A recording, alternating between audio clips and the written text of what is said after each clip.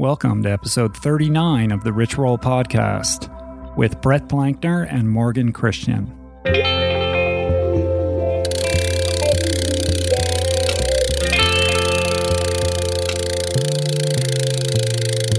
The Rich Roll Podcast. Hey everybody, welcome back to the podcast. My name is Rich Roll. This is the Rich Roll Podcast. I'm going to keep this super short today.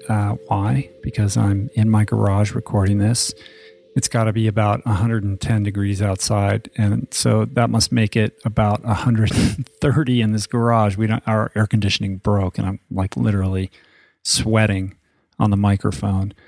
But I guess that's a good practice because I'm going to be, this next upcoming weekend, I'm going to be at Badwater crewing for Dean Karnazes. So consider it heat acclimation, I suppose, but I'm not there yet. I'm literally dying in here.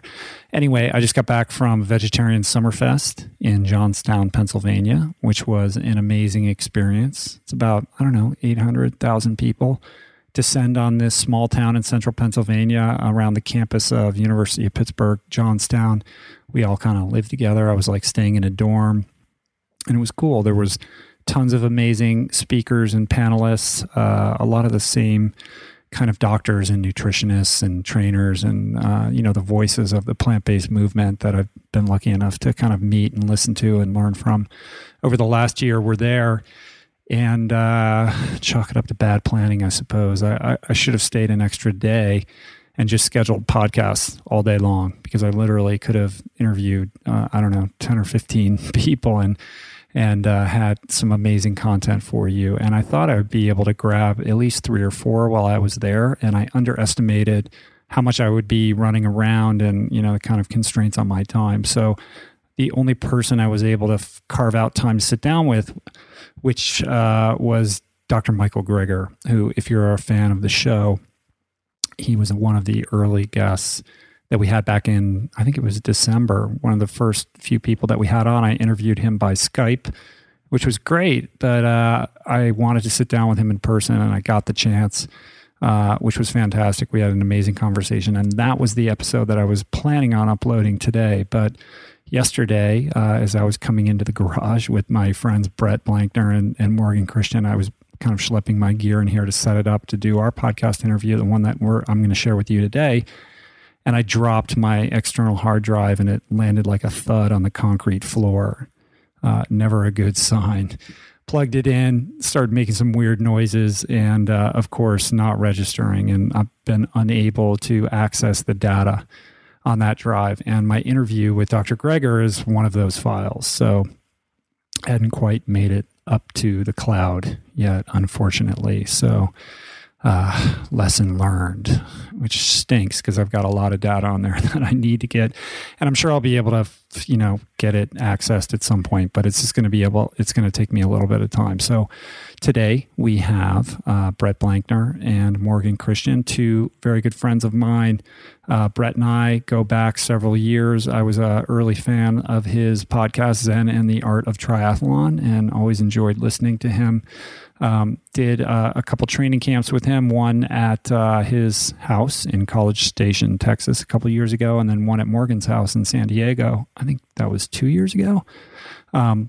Great guys. And, one of the things on this show is I try to bring the perspective of kind of the everyman amateur triathlete, multisport athlete, and have them kind of clue us into how they incorporate healthy living and multi-sport training into their busy life, how they balance kids, family, wife, husband, professional life, and all of that to make it all work, and where their commitment to healthy lifestyle comes from, and hopefully glean some insight that is helpful to you guys out there, which is obviously the goal of this show. If you're new to the show, who am I? Well, I'm an ultra endurance athlete. I am a plant-based nutrition advocate. I'm a public speaker.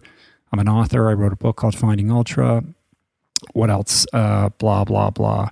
I'm a podcast host, I guess. But the idea with this show is to bring to you some of the best and brightest and most engaging and entertaining minds and personalities in health and fitness, wellness in general.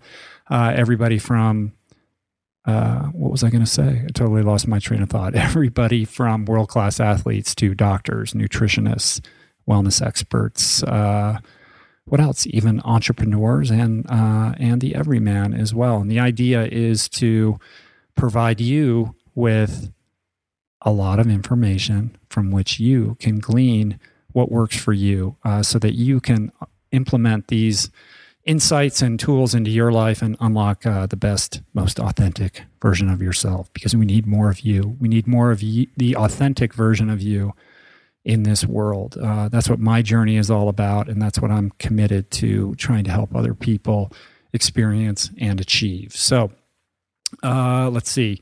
Also, I'm going to be announcing the contest winners for the t-shirt giveaway. Sorry, I've been late to the party on making that announcement. It's just been traveling and spread really thin, but I'll do that on Twitter or Facebook in the next couple days and make an announcement on the next podcast episode. What else? Want to support the show? Click on the Amazon banner ad on richroll.com. Won't cost you a penny extra. You want to buy something on Amazon, just go to richroll.com, go to the podcast page or the blog page. You'll see it right there on the right-hand margin. Click that, goes to Amazon. Get whatever you're going to get. Won't cost you anything extra, and kicks a few pennies over our way and helps pay for some of the equipment and the costs that we face. You can also donate to the podcast. You can subscribe weekly or monthly, throw a few dollars at your behest, whatever you choose. Thank you, everyone who's done that. But like I said, the podcast is free. You don't want to donate, you don't feel compelled to do it. It will always be free for you. But we are very appreciative of those who have donated. So thank you very much.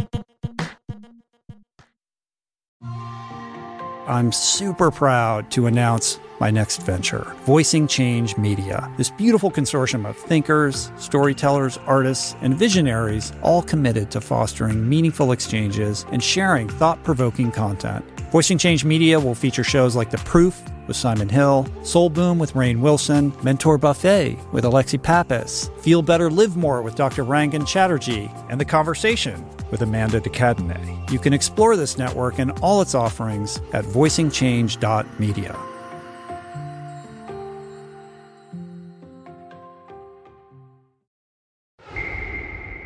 What else? Let's just get into it. I think we're done. Check out Finding Ultra if you haven't already read it. Get it for a friend. Enough with the ad. Let's get into the show. Ladies and gentlemen, my good friends, Brett Blankner and Morgan Christian. Enjoy. Street boy, you've been out too long. Street boy, ain't you got enough sense to go home? Battle. Welcome to the Retro Podcast. There we go. The always effervescent Brett Blankner. That's great. That's right. See what happens to you when you hang out in Malibu? You start turning into getting a weird, crazy dude. person. So I have a bone to pick with you. What? Who, me? Yeah, you. Oh, what'd I do? You make this big pilgrimage to Los Angeles, and it's all about Vinny Tortorich and America's Angriest Trainer. Yes. I get this email. I'm coming to LA to do Vinny's podcast. Do you have 5 minutes if I can find the time to swing by after I've gone and seen Vinny and worshipped at the altar of no sugar, no grains? I was telling Morgan I did this on purpose to see if I would get jealous. Yes. Well, because I wanted to be on your show really, really bad. Dude, why didn't you I didn't even know you were coming to LA. All you had to do is say, hey, I'm coming to LA. And I'd say, come by the garage and let's do a show. Vinny brought it up first. And then when I said, hey, I'm coming up to LA to do Vinny's show, then you said, well, what about me? And I go, I'm going to use this. It was effective. So it was you two together that were doing it. I'm just riding that wave. Yeah, but I would have had you on. You're the godfather of endurance podcasting. When did you start? I smell like an old godfather. When did you start your podcast? So in 2004, when Kai was born, so I can always go back to how old he is. So he's 8. So 8 and change. 2004. Yeah, you're coming up on almost 10 years. Yeah. So he was born preemie. And we did the Iron Baby. I did the Iron Baby all by myself. My first ever Ironman solo, self-supported, and was live blogging it on who made the Sidekick, Morgan? Who was it was like Danger Sidekick. Yeah. Just saying the word Sidekick dates you horribly. Yeah. By Danger. And so I was live blogging because you could blog to blogger.com with a text message. So I was sending text messages as my status as I was doing it. And started, I think the first year I wasn't raising money for charity. But then the next year I had the idea, let's do this. We called it the Iron Baby the next year. I was wondering what the genesis of that was. By the way, we're recording in my garage, and it's so hot out I had to roll up the door, and it faces the highway, and it's Sunday, which means motorcycles. Motorcycle day. So you're going to hear a lot of motorcycles going by. Yeah. And you know what? I'm not going to apologize. That's just part of the ambiance of Malibu Canyon. It's the character, the whole area. So Morgan was over here on my right, Rich's left, and Morgan's the motorcycle expert, so he'll probably be able to tell us. When one goes by, tell us what it is. Oh, I just watch out. I can tell you I sound. He's our You commentator. could just say, I'll just be like, idiot. Guy, put on some too fast. pants. Wait, here we go. There goes one. It's going to happen every 5 seconds. So, Bang my headphones on. Right. All right, Iron Baby. Yeah. So I'd never done an Ironman before, and I found myself in way over my head. But that was inspired by having a premature child. Like it was a spontaneous, like I need to go out and. I needed to prove on Vinny's podcast. I go in depth about like how. Excuse me. By the way, yeah, sorry, yeah. So, everybody, just tune out right now and go over to Vinny's podcast. I'm gonna go ahead and get out my camera because this is gonna get awesome. So I introduced you guys. See what happens? No good deed goes unpunished. I came out here for this treatment. Yeah. So the deal is as a dad, you're told just to sit there, don't do anything, And so Emily was in labor for 6 days while they were trying to keep the baby on board while they're giving her. They're trying to prevent the baby from being born. So that they can get enough drugs into him to develop his lungs enough so he can breathe on his own. Exactly. Somebody else was just telling me that they went through the same thing, and they have to they can use these drugs to develop, like sort of expedite lung development. Right, and then still after he was born, they had to put him on a little bit of a caffeine drip to kind of keep him wired enough to want to breathe because preemie boys especially want to stop breathing, and so they had the alarm on them. That's like a car battery. Caffeine drip sounds good. Yeah, we should be sponsored by Pete's Coffee or Starbucks. So and this NICU, he was in there for 2 months. Wow. And I was told just to go to work and keep earning a paycheck and pay that insurance. Oh my God. So and this was in Houston, and of course we live back in College Station, which is an hour and a half, 2 hour drive away. And so one weekend I was told just to stay put. And so I said, well, I'm going to go out. If I could do something, if I was asked to do something besides just sit still, this is how hard I would try at doing something. And so I went out and did an Ironman, and it took me like 18 hours, something ridiculous. I didn't know what I was doing. But it was inspired not so much by a desire to see if you could do an Ironman, but just all this pent up anxiety and energy and just that feeling of powerlessness. Yeah. And every year since then, we've done it. There's one year where I skipped because I was doing Ironman Wisconsin, and it happened to co-align, and it was a big deal. But so now it's a big charity. So we do we raise money for March of Dimes, and not many people do it. It's like 3-4 people, but it's bring your own nutrition, self-supported solo Ironman. And now we got people that come out and do small parts of it. They'll just do the swim or just part of the swim. Or they'll come and do the swim and half the bike, and then they got to go to work or something like that, And so, and Morgan came out last year and did the whole thing. Yeah, it was my first iron distance thing. Yeah, it's the way to do it, though. Yeah, it's so much more.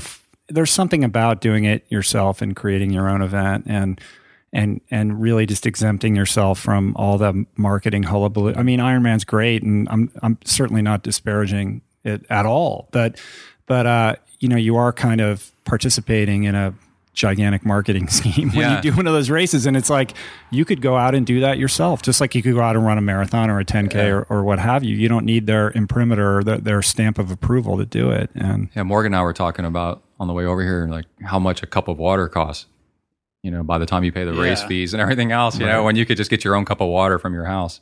It was fantastic too. Like, it was an opportunity for me to like drag my family out there and do something I wanted to do anyway, but I get to go out and do it with Brett. So right. a good time. I thought when I finished it that I was like one of the only persons ever that had done it, but then I found out that actually quite a few people do it. You know, they'll just do a self-supported solo Ironman, you know, just for kicks because they're a little ill in the head. Well, and I think it's getting more and more when it's, you know, these races sell out in a matter of minutes or hours or days, and the entry fees are so exorbitant. You know, why not just try it yourself? There's a photo that we have in our family photo album that's of me with Kai and a baby Bjorn, and I'm wearing headphones with a mic and recording a podcast with him in the baby Bjorn. You know, and now he's 8 years old and he's a triathlete. He does amazing. Kids triathlons and so yeah, we do raise money for the March of Dimes, which helps pay for all this preemie stuff. And the medical costs were like $2,000 to $5,000 a day. Imagine. Yeah, and he was in there for 2 months. And so, you know, March of Dimes is helping cover this. Ronald McDonald House, which actually is a completely separate charity arm than McDonald's. They just happened to have they took on the name for whatever reason, but it has absolutely nothing to do with McDonald's whatsoever. It's really wild that it doesn't. But they must fund it. Yeah, so it's the charity that McDonald's, you know, sends all their money to, from what I understand. Yeah. So they provide housing for people that live out of the area, which we did, to come stay at. So Ronald McDonald House is a charity that we put to. And so what's really cool is we just put up a webpage, come do or follow now, because it's really easy to follow stuff, the Iron Baby, and it's around the end of October, and donate to these charities, and just send me an email that you donated and how much you did, and then we'll raise, you know, thousands of dollars. Right, so you're not even collecting the money. You're just saying, here's I want to how stay you can out donate. of it. I don't want to ever be blamed that I took money or something. Right. Yeah. So. And so what is that, ironbaby.com or something like that? No, it's zentriathlon.com. Just go to your I just site. do an Iron Baby page. Right. Yeah. That's cool. And in terms of following along, how would we possibly do that? What kind of technology could somebody conceive of that would allow you to follow along in real time? Somebody that helps somebody get followed along the Epic 5, Not maybe. sure at all. No, but last year we both had tracking device on us. Right. So it was good. So that's Morgan speaking, and he has a company called Metabender. Yeah. And what does Metabender do? Basically, we do. I do a handful of different things, but most of it is large-scale GPS tracking and media for these types of events, like the Rolling Road Show endurance events kind of thing, big swims. The first time when I did my swim across Tahoe last year, it was the first time I had actually used it for myself, and it was pretty cool. Yeah, so basically you get a little, it's a timer chip kind of thing, right? Yeah, you gave it to me for Epic 5. Yeah, we did it for Epic 5, and you had one at Ultraman.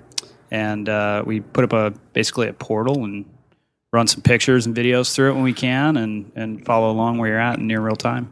Right. So essentially you can embed a map on your web page with just the code that you give us, give whoever's using it. And then your crew members or other people can upload pictures that get uploaded to that same page in real time, or videos. So people at home who are interested in following whoever throughout some event or race can actually feel like they're there and participating. Yeah, it's kind of there. And it seems to be like not all of the events are a great big deal, but there's definitely somebody who cares about where you're at and how you're doing at any given point. So it's not even, it's not all about like doing these huge events or anything. It's like somebody's homegrown thing. That's why it was perfect for the Iron Baby, and, you know, trying it out basically anytime you're going out and somebody cares.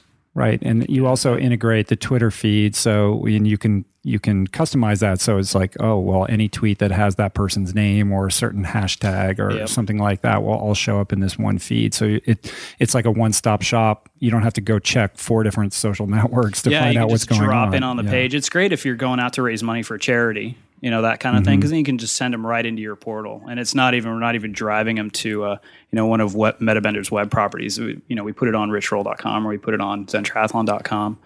And that way you can get your own branding as part of whatever you're up to at that given time. Yeah, I mean, it seems like a no-brainer just for athletes that are professional athletes that are looking to, develop a greater relationship or connection with their audience. Like Luke McKenzie, I know you did it for him, and it seems to work really well for him. And also just for race organizers. I mean, why wouldn't a race say, hey, Morgan, do this for us, and you can do this for all the athletes, and work it that way? Yeah. Well, I've been working over the last several months, sort of looking at how I can scale this thing to actually be to everybody on course and super cost effective.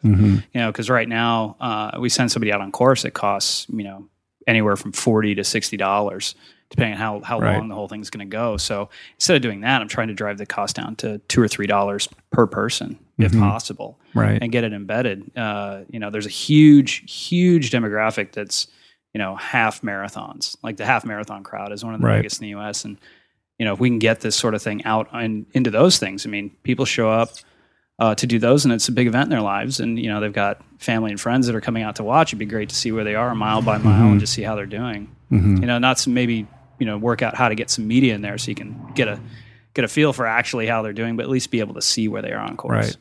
And it's also, I mean, for the Ironmans and half Ironmans, I mean, the Ironman.com or the WTC is getting better at their live broadcast, but it's always pretty glitchy. And when you go to the athlete tracker, it takes so long for them to upload like their sort of individual split times. Like it'll literally be like maybe 2 hours later before they upload like their bicycle split or something like that. And the only way to find out live, contemporaneous information is to like poke around Twitter and create a column or something like that to find out how your favorite athlete is doing or your friend or whoever. And you're in the dark for hours before you hit the timing mats too. So you'll go 2 or 3 hours before when somebody hit the bike turnaround or whatever. So sort of trying to getting that down to at least mile by mile would be awesome. Yeah, there's I think there's a huge market for that, man. I'm working on it. I got some new devices I'm prototyping and getting there. Yeah, I have a relationship, not really a gig, but with a race company in Texas that's really professional. They do smaller races right now, but I'm going to start pitching them to integrate this into their racing. They do lots of 5Ks, 10Ks, half marathons, stuff like that. That's how to do it. You got to start at the local level in these small races and work out your kinks and just incrementally. You're not going to be able to just step right into Ironman or something. You know what I mean? Like you got to go. Yeah, exactly. You never know. And who knows? I mean, there's a reason why it doesn't exist already, right? And maybe I haven't stumbled over what's preventing somebody else from getting it done either. Right. But I think I've got kind of a head start a little bit. I assume I'm thinking about it in the right way. So, so see how it goes. If people want to check out like something that Morgan did for me, it's a really good example is the Tahoe swim.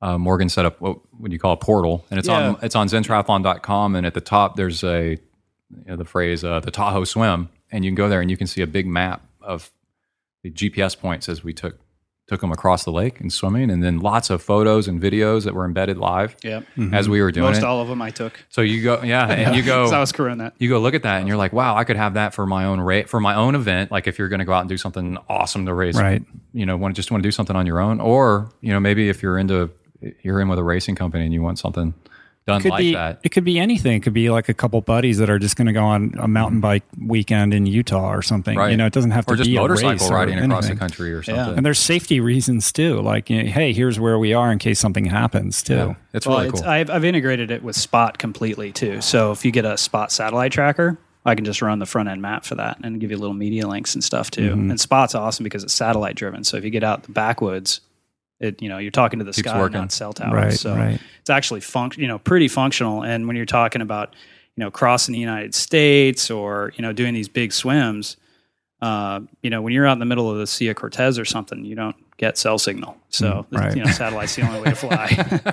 Right. It's not even close. Yeah. Out there. The Sea of Cortez. What are we talking about? Well, you did some stuff with Jamie, right? Yeah, I did. I tracked Jamie's. We're talking about Jamie Patrick, who's a mutual friend of all of ours.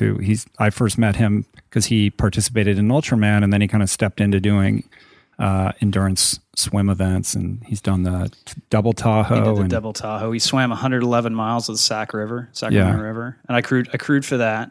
And then last year we went out for the Tahoe 360. Right. So explain to people what that is. So he's kind of Mr. Tahoe. He's done a bunch of crossings, and so he wanted to go back to the lake and swim the circumference.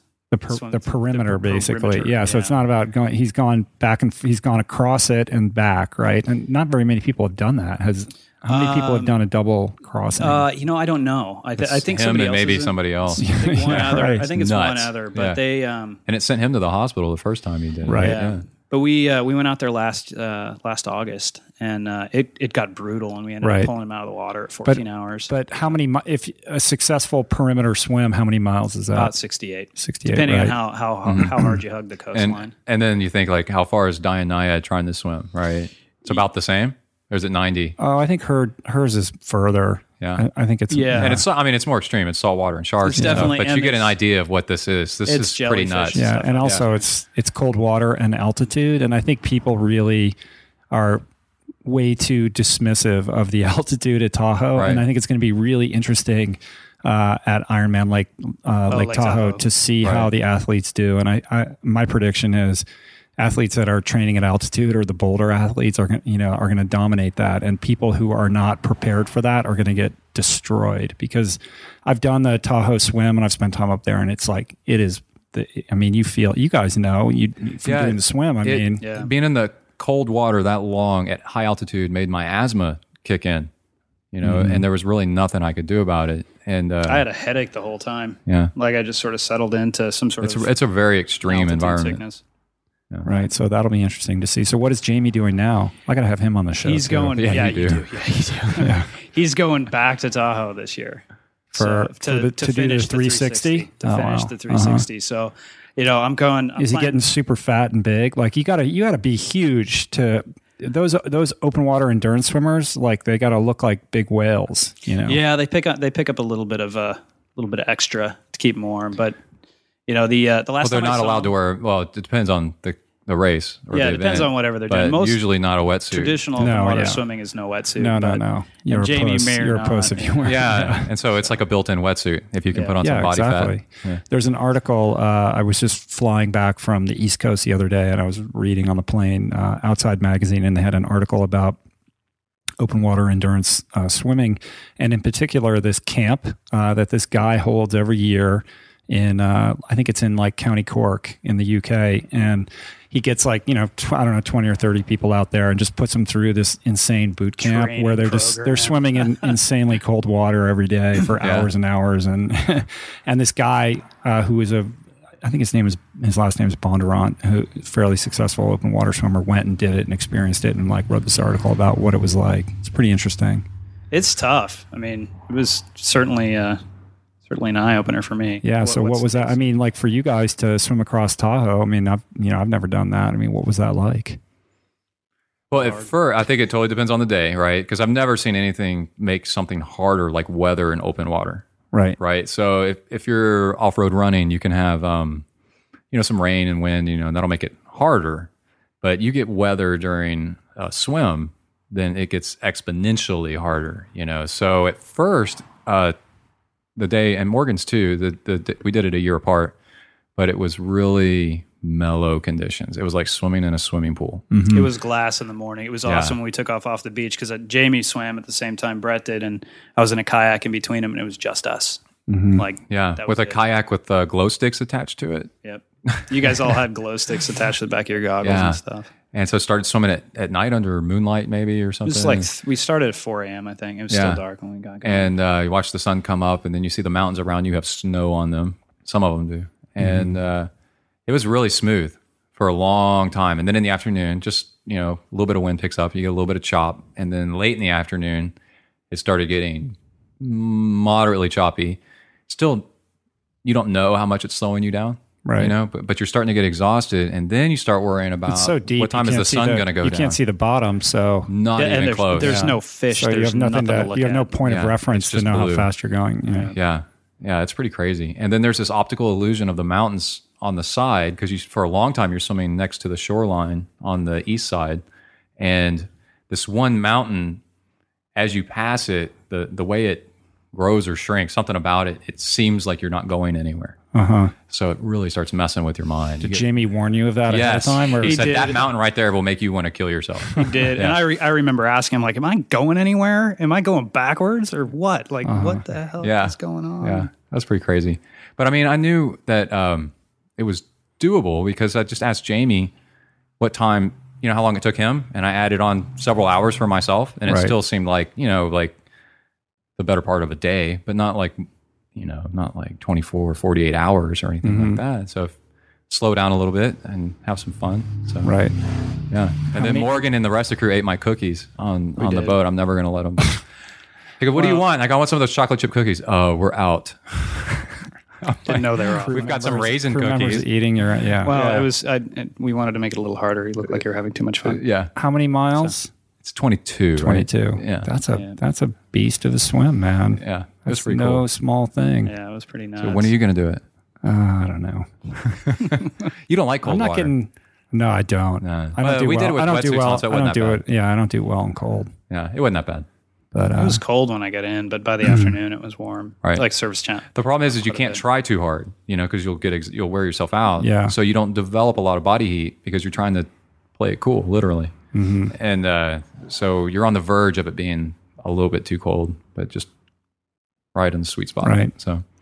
All right, so you've done all these Ironmans. You've been doing your podcast since the beginning. Well, first of all, we're not done talking about that. I want to talk about the birth of the beginning of the. My first question was, how did the podcast start? And then we got talking about Iron Baby, but I assume Right. that at some point that led into this idea of podcasting. So the way the story goes is I was subscribed to Wired magazine, which is really good. So forward thinking of you at the time. A long time ago. And Adam, what's his name, was on the front of it. No, I can't remember. Corolla? No, not Adam Carolla. Adam Curry was on the front of it, and there was this article about podcasting. And so I started reading up on it and listened to one. And I'm on a spin bike at Gold's Gym listening to a podcast about, and it was the only endurance sports podcast that I could find of any kind. It wasn't even endurance sports. It was windsurfing off the coast of Wales, maybe in Scotland. And it was really cool to hear somebody from the other side of the world with no agenda, just talking about what they love, And I was like, wow, this is really neat. And then, so I'm sitting there on the spin bike, just killing time, training for something, 2-3 hours on the bike. Right. And it's raining outside or whatever. And I'm like, man, I could do this. I wonder what I could do it about. And for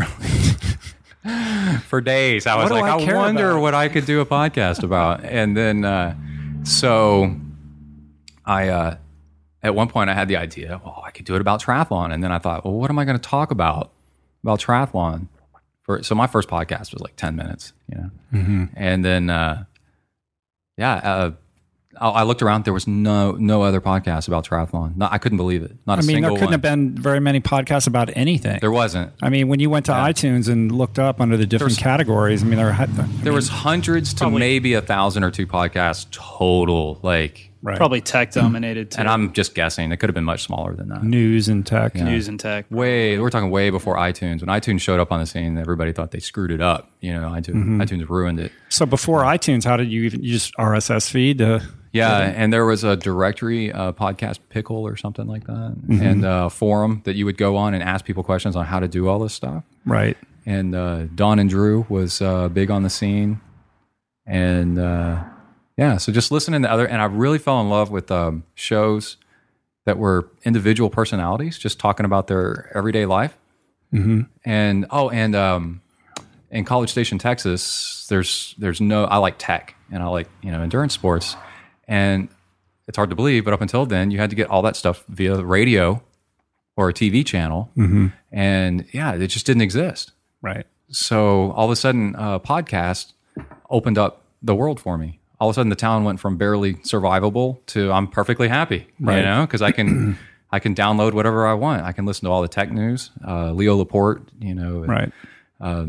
Twit, This Week in Tech. Well, that was before that. But anyway, so, like the only tech stuff that I could get was it CNET? Did you ever watch that stuff, Morgan? Oh, yeah. I remember that. Old school. Yeah. And so all of a sudden there was all this tech news, like 24/7, and I could catch up on it. I could just listen to it all day long.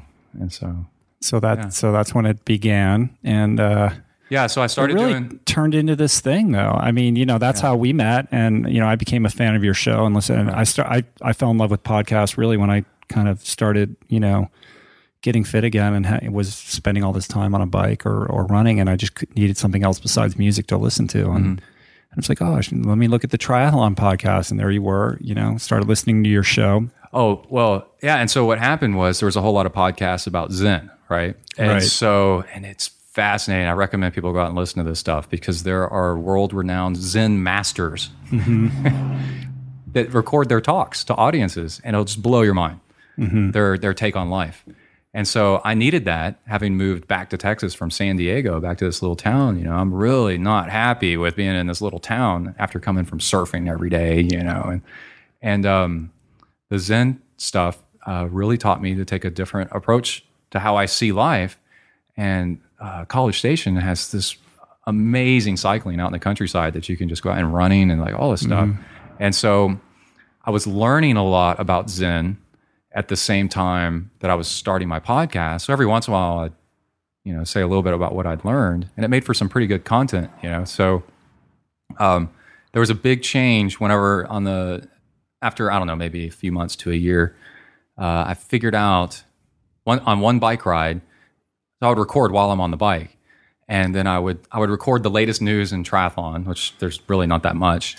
So, and then more so now, and some more now, and then some like product stuff that came out. You know, there's a new Aero bottle or whatever. You know, and then and I'm recording at that point, recording in stereo with a mic strapped to me, and you know, there's 18 wheelers like roaring by. Yeah. People said that they love that. That was one of the. I need to do that again. The best. Yeah, and I gave you a little shit about that though. Yeah? Remember that? No, because I was like, I'd be listening and you're like trying to talk about something while you're running, you know? Yeah, like, running's hard. Yeah. So I got this new, I'm going to try out this new product. Yeah, some people thought it was porn. I was like, dude, like, mouth breathing. I got a lot of emails from the ladies. Spit it out, man. Yeah. So so on one bike ride, I just, and it's in one of the old podcasts somewhere, I said, I was about to turn the mic off. Oh, I did. I turned the mic off because I was done. I'm leaving it on. And I'm just going to tell you what I think about everything. And just started talking while I was riding. And then that show was a huge hit. Right. Yeah. And then I was like, well, I'm going to keep doing this. So I'll just talk about whatever. You know? That's interesting because I think that's an important thing that I think about a lot, which is, you know, you think it's the information that you're delivering, but I think it's more about your unique perspective and you being authentic and honest to that. And it's so refreshing in contrast to typical programming or radio where it's like you're getting some canned whatever. And in podcasting, you get people the way they really are, you know, right. Like we could sit down for an hour and a half. It's like, you can't fake that, you know, right. At the end of that period of time, people are going to get a sense of who you really are. Even if you do your best to try to affect some other personality type. Yeah, Vinny was asking, you know, saying he doesn't know why his show's so popular. And I'm like, well, one, people are, nothing against Vinny or any of our shows, people are bored. They're stuck in their cars, right? So and I said, and they get to tune in and listen to somebody else living a life that's different. And so it's like they get to live vicariously through you and what you're doing, at least temporarily. And you're broadcasting the best parts of your life, you know, so it sounds really way more interesting than it is. Yeah. As we all know. Pick and choose. Yeah. So, but yeah, I was like, you know, to them, you're like a character, and they get to check in every once in a while on their own schedule. Right. And he is a character. Oh my God. Yeah. What'd you guys talk about? Oh, I have a list for you. Oh God. Of questions he wanted me to ask you. Oh, please. I just had him here the other day. You could have asked me then. Yeah, these are apparently you really do have a list. Yeah. These are questions you want me to ask you? He wanted me to ask you. That Vinny wants me to ask you. Well, we did coaching on his podcast, how to do Rich's podcast, because he's been on your show 3 times. Oh, right. Yeah. And so I said, but how I do it with him is totally different than how I do it with other people. When I have other people on, I prepare. When I have Vinny on, I don't have to prepare anything. No. I just wind him up. But he said, first off, have lots of coffee, 2 cups of coffie each. Yeah. To keep the beat up. Why? Because otherwise I'll let it drag. Yeah. Is that what he's trying to do? Is that what he's really saying there? You got to hear this other episode. Okay. So what we did, we had coffee in your house before we got going. Yeah. Right. Okay. So then he wanted me to ask you how you liked his book. Yeah. He wanted. Jesus Christ. I like his book. Great. I love his book. Okay. I had him on the show so I could support him in what he's doing. Okay. And then, how did you like the section of Vinny's book about the 508? Oh, we'll talk off camera about that. And then how did you feel about the section of his book where his parents died in a tragic car accident? Oh, please. God. What is wrong with that guy? I'm gonna have to go back on his show now and set the record straight. Yeah. So what's what I wanted to bring up was how you really changed my life. So I'm gonna lay it on you. well, let's talk about how you changed my life first. Oh yeah. Yeah. Wow. Wait, Morgan. I'd like to talk about how both of you changed mine. No, I mean, I was going to say, like, I started listening to your show when I was getting interested in triathlon, and I was like, oh, I like this guy's perspective because like we just talked about, you're not trying to be someone you're not. You're just this is who I you failed are. at that miserably. And yeah, well, everybody who tries to do that fails. Yeah, I was learning that. The second thing is, you weren't coming at it like, I'm Mr. Super Pro. You were coming at it like, hey, man, I'm here with you and I'm learning too. And here's what I found out. And I used to think this and now I think this. And we'll see how it works. I don't know how it's going to work. You weren't trying to say I have all the answers. I definitely don't. No. And most programming you listen to, it's somebody saying, here's how it's going to be, or they're preaching to you, or they're lecturing, or, it's more kind of a one-sided thing. Whereas I felt like I was in this relationship or conversation with you where we were in it together. And I found that very appealing. And I also I was very attracted to, like, there were other shows, I think, you could listen to I Am Talk, and that's very kind of like race specific and results and talking about pros and things like that, which is interesting. And I like that show, but totally different from what you were doing. And then there was a guy, I think his name is Dave Wharton. Do you remember his show? Yeah, it was Dave, very techie triathlon. Yeah, I used to listen to that one. Yeah, and he'd be like, he would read about studies on this and that and different training techniques, but it was very technical. And with you, I was like, but I didn't feel like I knew who he was. You know what I mean? It's like with you, it's like, oh, I know this guy. And I liked the fact that you were bringing kind of your spiritual perspective into this in kind of a soul surfer kind of way without being heavy-handed. You're like, hey, this Zen stuff has helped me out. And, the Zen masters kind of say this, and that helps me out when I'm going through something like this. Like, you brought just enough of your own kind of personality and perspective into kind of how triathlon integrates into your life as a lifestyle, as opposed to, hey, I'm preparing for this race to do a PR. It's like, no, this is just how I live my life on a day-to-day basis. Right. Yeah. And a lot of that is the very early podcasts where people just walking around with microphones and recording what they would call soundscapes. And so there's a lot of just open-minded, like, what they're seeing. They just talk about what they see. And then you get a lot of personal opinion when they're talking about what they see, And so I made sure that my show would always be one where I've got a recorder on me. And in this sport, we run into the most amazing people just left and right. And so I'll just bust out the recorder and start saying, hey, what's your opinion on this? Or what are you doing? And they'll say, oh, use these wheels or and I'm like, why? And then you find out way more about the person about it. And so that was one of Adam Curry's podcasts he used to do as a soundscape. He would walk through London, and Central Park with a microphone on and describe what he was seeing. And it was just amazing. That's interesting. Yeah. So, and with what happened with you was the Men's Health article, right, where you were named one of the fittest guys, and you've done Ultraman. That was 2009. That was a while.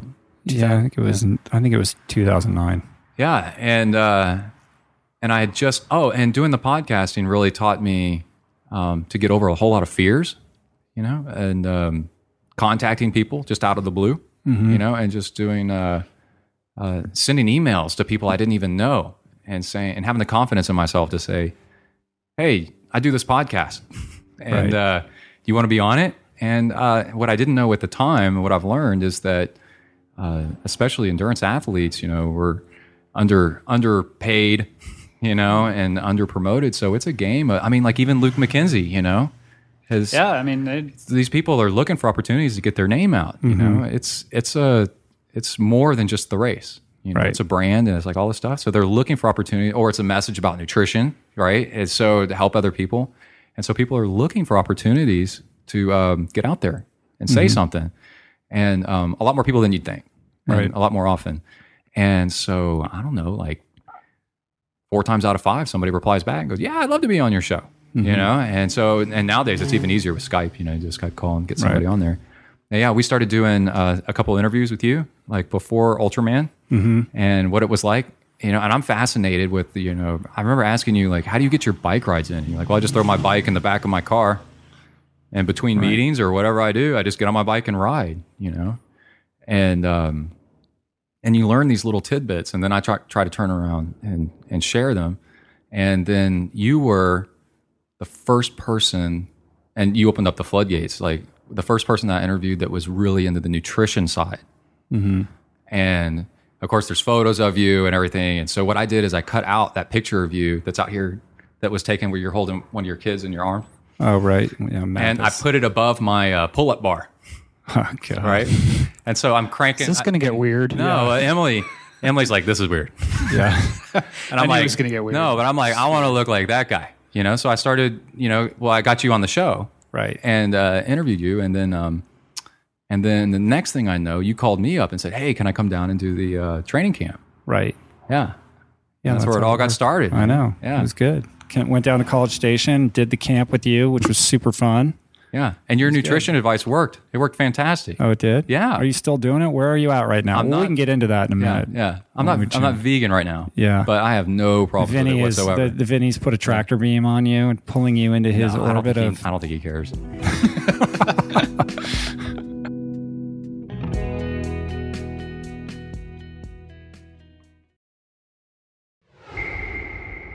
How has your podcast evolved?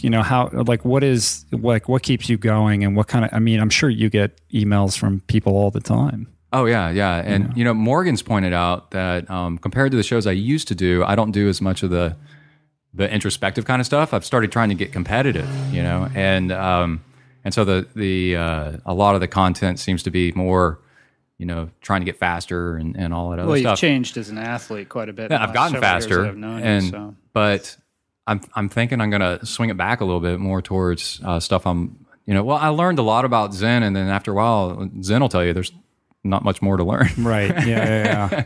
So I'm not really in the discovery of the concepts anymore. I've got the concepts down, but now where I'm at is applying them and like how it changes your life. Right. It reminds me of my favorite yoga teacher. I've been to lots of different kinds of yoga classes and been exposed to different methods and teaching styles and all of that. And my favorite teacher is a teacher who doesn't teach at all, And I used to think, like, he's not teaching. I'm paying to go to this yoga class, and he doesn't care. He couldn't care less about my alignment, or he's not giving any instruction to anybody.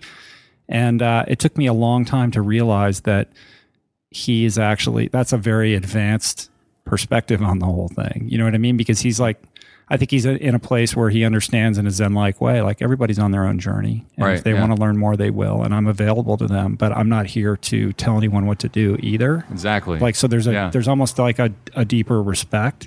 Right. Even though it would appear that he's being nonchalant and shirking his Harley. Yeah, Harley, there you go. If I try to tell somebody what to do and they don't really come to me wanting to know what to do, then not only are they not going to listen, it's almost borderline offensive. Right. Yeah. So the podcast is just what I'm doing. Morgan jokes it's called the Brett Show. It's the Brett Show. It's your show. It should be the Brett Show. It is the Brett Show. And it's good. One of the podcasts I used to listen to, like the guy that was doing it was talking about his therapist told him to do it. Told him to do a podcast. Yeah, because you're talking about you have to verbalize your own issues. Right. And when you verbalize them, when you put it in the words, you're having to, recognize what you're doing. What do you think Mark Maron is doing? Right, exactly. That's therapy. Exactly what it is. Yeah, that's rolling therapy for sure. Yeah. I've become such a much better self-confident and better version of myself via podcasting because it forces you, basically you're public speaking. But it's a very safe environment because you're public speaking by yourself. Right. And so...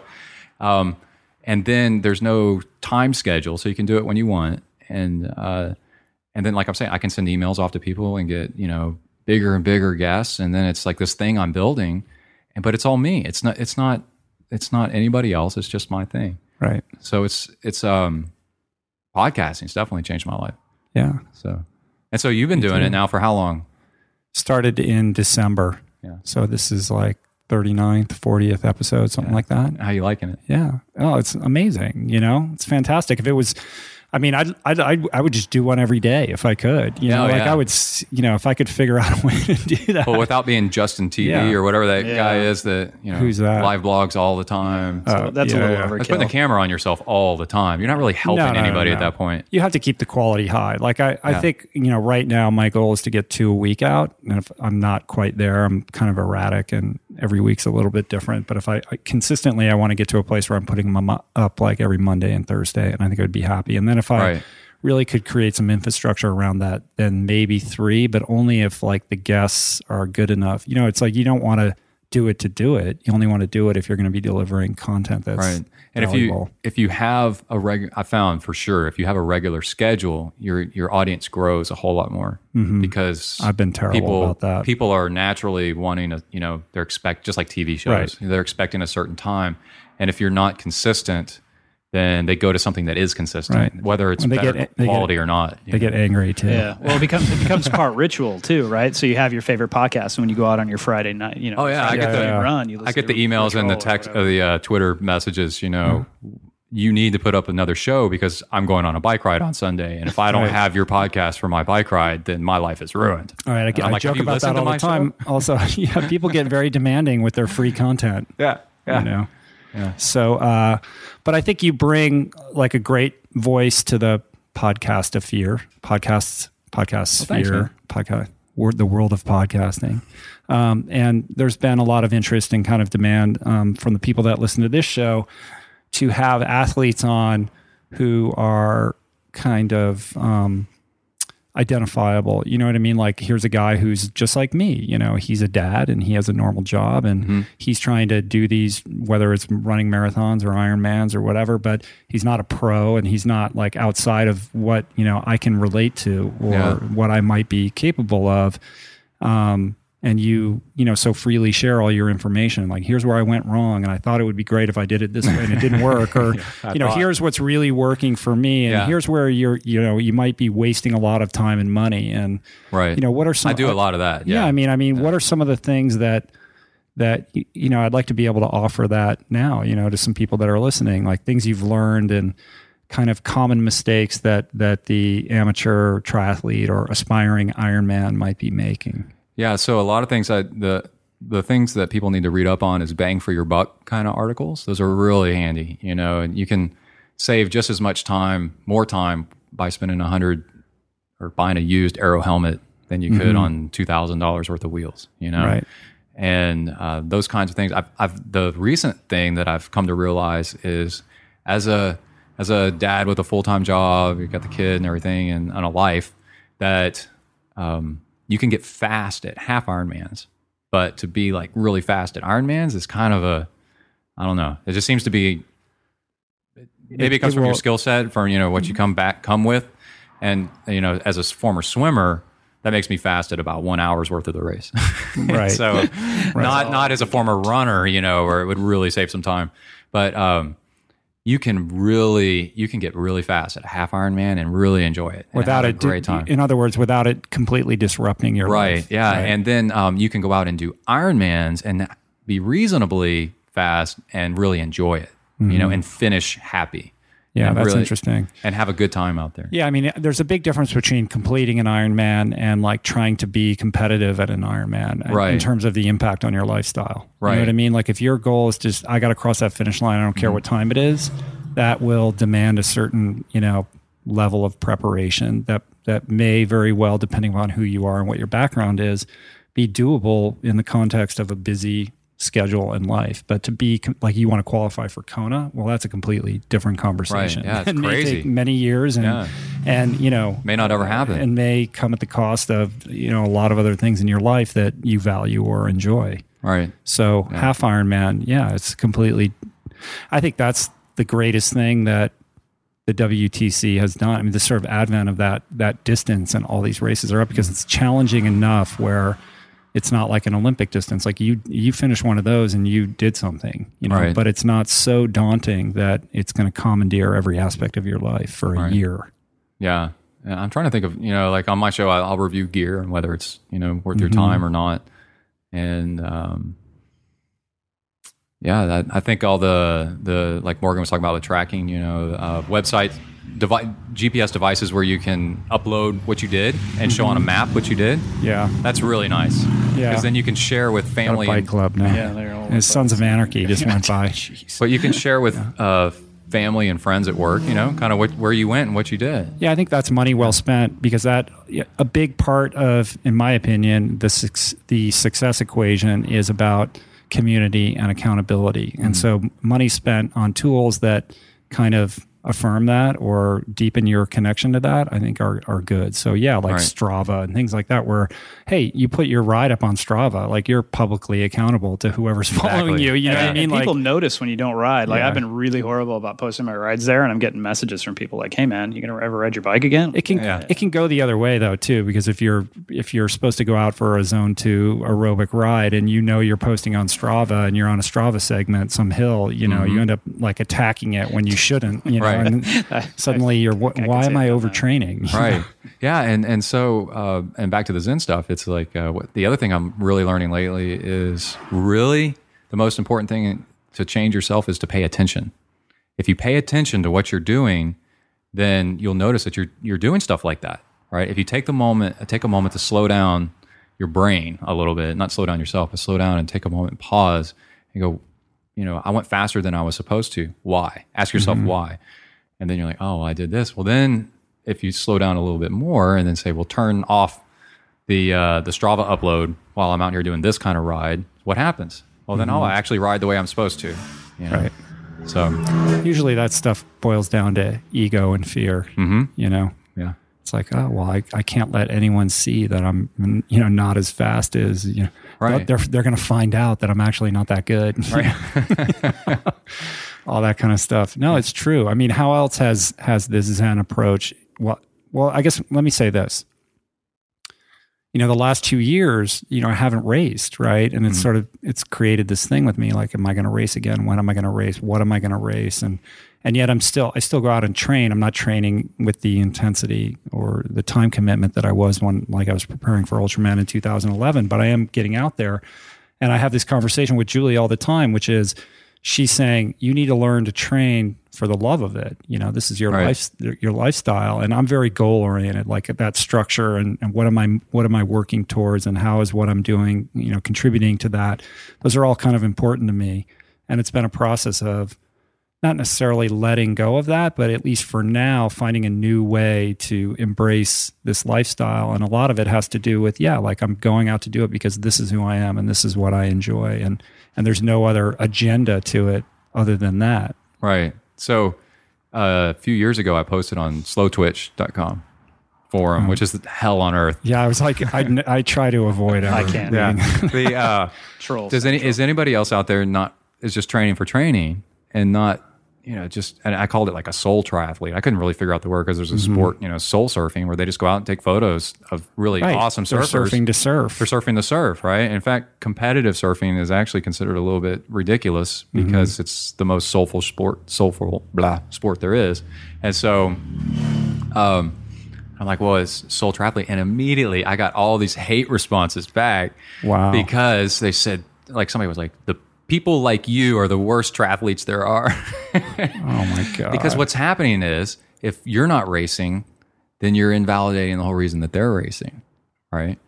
That's fear and ego wrapped into one. Their whole success with themselves is that they're racing and that they're beating other people. Well, if you're not out there to beat, they don't have anybody to beat, and then they can't validate themselves. Is the way their responses made me wake up and go, wow, the whole racing culture really is about, there's some people in it to, just to beat other people. That's how they validate themselves. Right.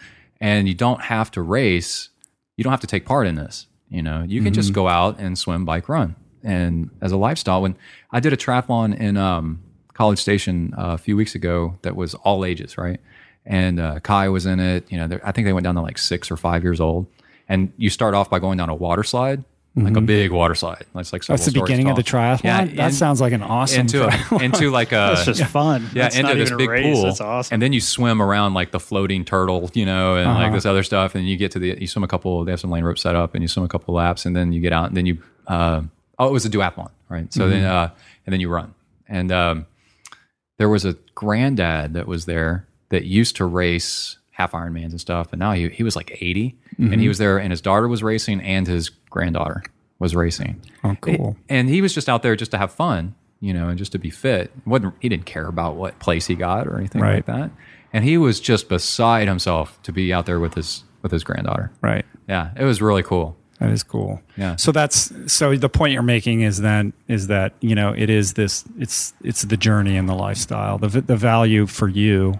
Yeah. For some people like myself, it hasn't stopped though, because it keeps changing. Like at first it was about racing, then it was about not racing, and then as I got better, it got to be about racing again. Yeah. And then now it's like, well, maybe not racing, And what I'm learning is that's okay.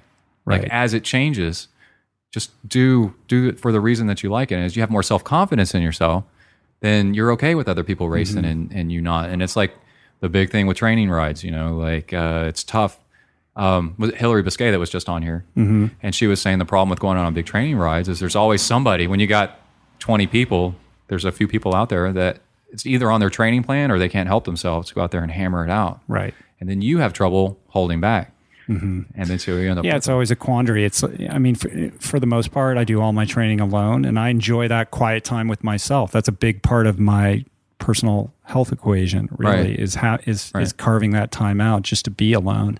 But then, in moments where I feel like I need the extra motivation, or particularly in the pool, it's good to be with a group. But you just have to sort of judge the scenario. Like, what am I doing here, and why am I doing it? And I have buddies that ride every Saturday morning, and even when I, was training really, really hard, I generally would join them but I haven't done it this year, and it's been a different experience, Right. So you have a backyard pool, right? And so how do you find that plays into your swim training whenever you're doing the swim stuff? So is it harder to get into it than go down to the neighborhood pool where there's other people? Well, the truth of the matter with the pool is that it's so expensive to heat that it's cold. It's freezing cold. It's way too cold to swim in most of the time. So I go down the road to the community pool. Yeah.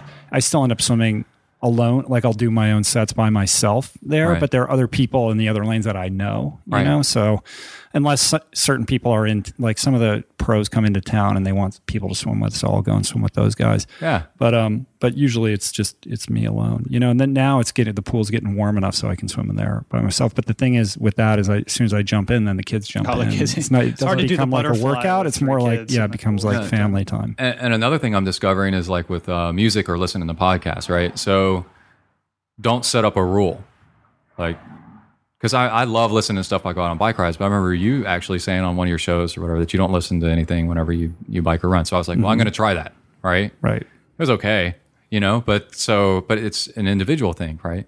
So then I went back to listening to music, but then what I realized is the thing not to do is set up a rule, Right. Is like, I have several Pandora stations. Some of them are upbeat, some of them are mellow, and sometimes I turn it off. Oh, when the battery goes dead on my phone. Yeah. And I got nothing to listen to, I just go with that, Yeah, I think it's a different experience. What I was saying originally was more like, don't be dependent on your audio for your training. You know what I mean? It's it is nice to be out there by yourself, and it becomes this active meditation, and you have an opportunity to develop a greater connection with your environment and yourself and what's going on with you and all that kind of thing. Now, does that mean it has to be that way for every single training session? No. Like I listen to podcasts and music too, but I always try to make sure that I do some without it completely so that I experience what that's all about. And I think that we're so used to being stimulated, we have to have that stimulation all the time. It's on demand wherever we are. It doesn't matter. And you got to turn it off, and like when you're out training, that's one of the few times when you can say, I'm not reachable and I'm going to be, just with myself. Right. Yeah. And I think so to never do that is to deprive yourself of a valuable experience. Right. Yeah. And so like one thing I've learned to do over the years is I get up in the morning and I turn everything off, because usually I fall asleep listening to something. Yeah. So I turn everything off, and then I have a piece of paper next to me, and I just sit there, and the thoughts that come to mind that I can't turn off, that's what I need to do today. And that has cleared my mind, like just unbelievable. And it's a little bit different take on meditation, right? So a lot of meditation. And that's like Evernote, right? Except with the pen and paper. Yeah. That was a joke. Sorry.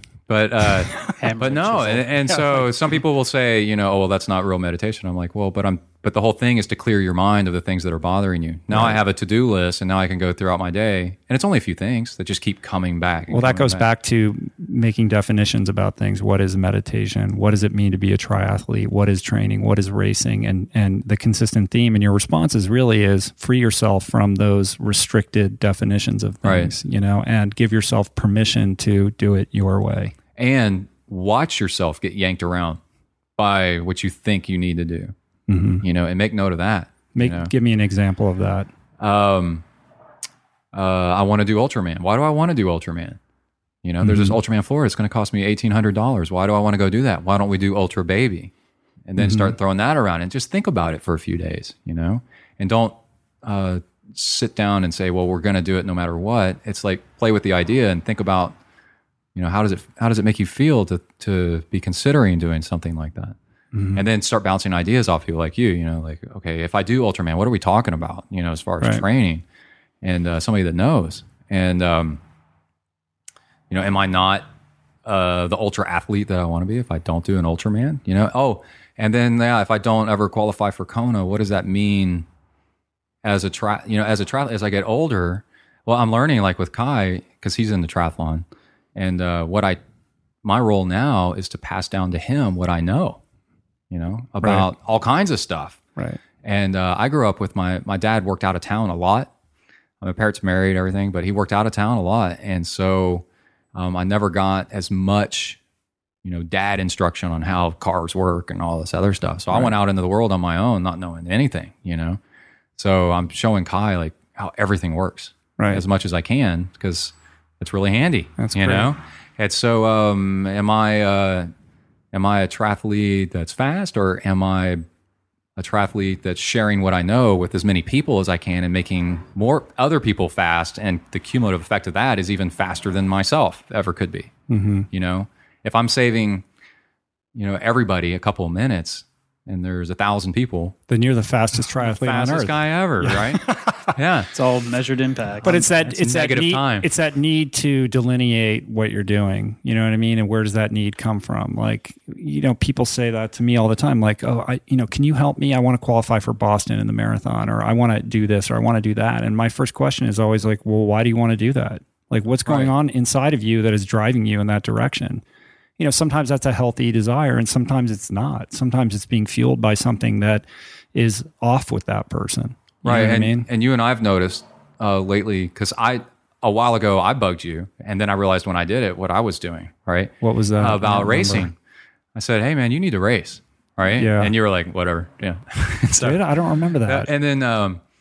And I said, I think you're afraid. I think you're, like if you race again. Now I remember, yeah. And you just blew it off, right? As any grown adult would. So and then afterwards, I thought, wow, I'm doing this because if Rich doesn't race, then my world is turned upside down, right? My view of the universe is Rich Roll races Ultramans. If he doesn't race Ultraman, then something's not right. Right? That's interesting. And so it's a selfish way, right? But you were making astute observations. You know what I mean? It made me go, am I afraid to race again? And the story I tell myself is, I don't like to race unless I'm like lining up 100%. That's a story I tell myself. And I feel strongly about that. Like, I'm not the guy who's every weekend going to some race for fun. Like, when I line up, especially for something like Ultraman, I'm like there to lay it all out. Yeah, you are. You know what I mean? And like, I don't want to line up unless I'm ready to go, and it takes so much time and energy to get to that place. And so, I've often thought, like, why don't I just go out and do a bunch of races? And part of it is maybe there's fear. I don't know. Like, oh, well, what does that mean if I go to a race and I don't do well? How does that serve the message that I'm trying to serve? And, now my life has become a lot more about spreading this message of health to people that aren't necessarily triathletes at all. It's sort of transcended the world of triathlon. It's just, people that need help with their diet and their nutrition and their fitness in general.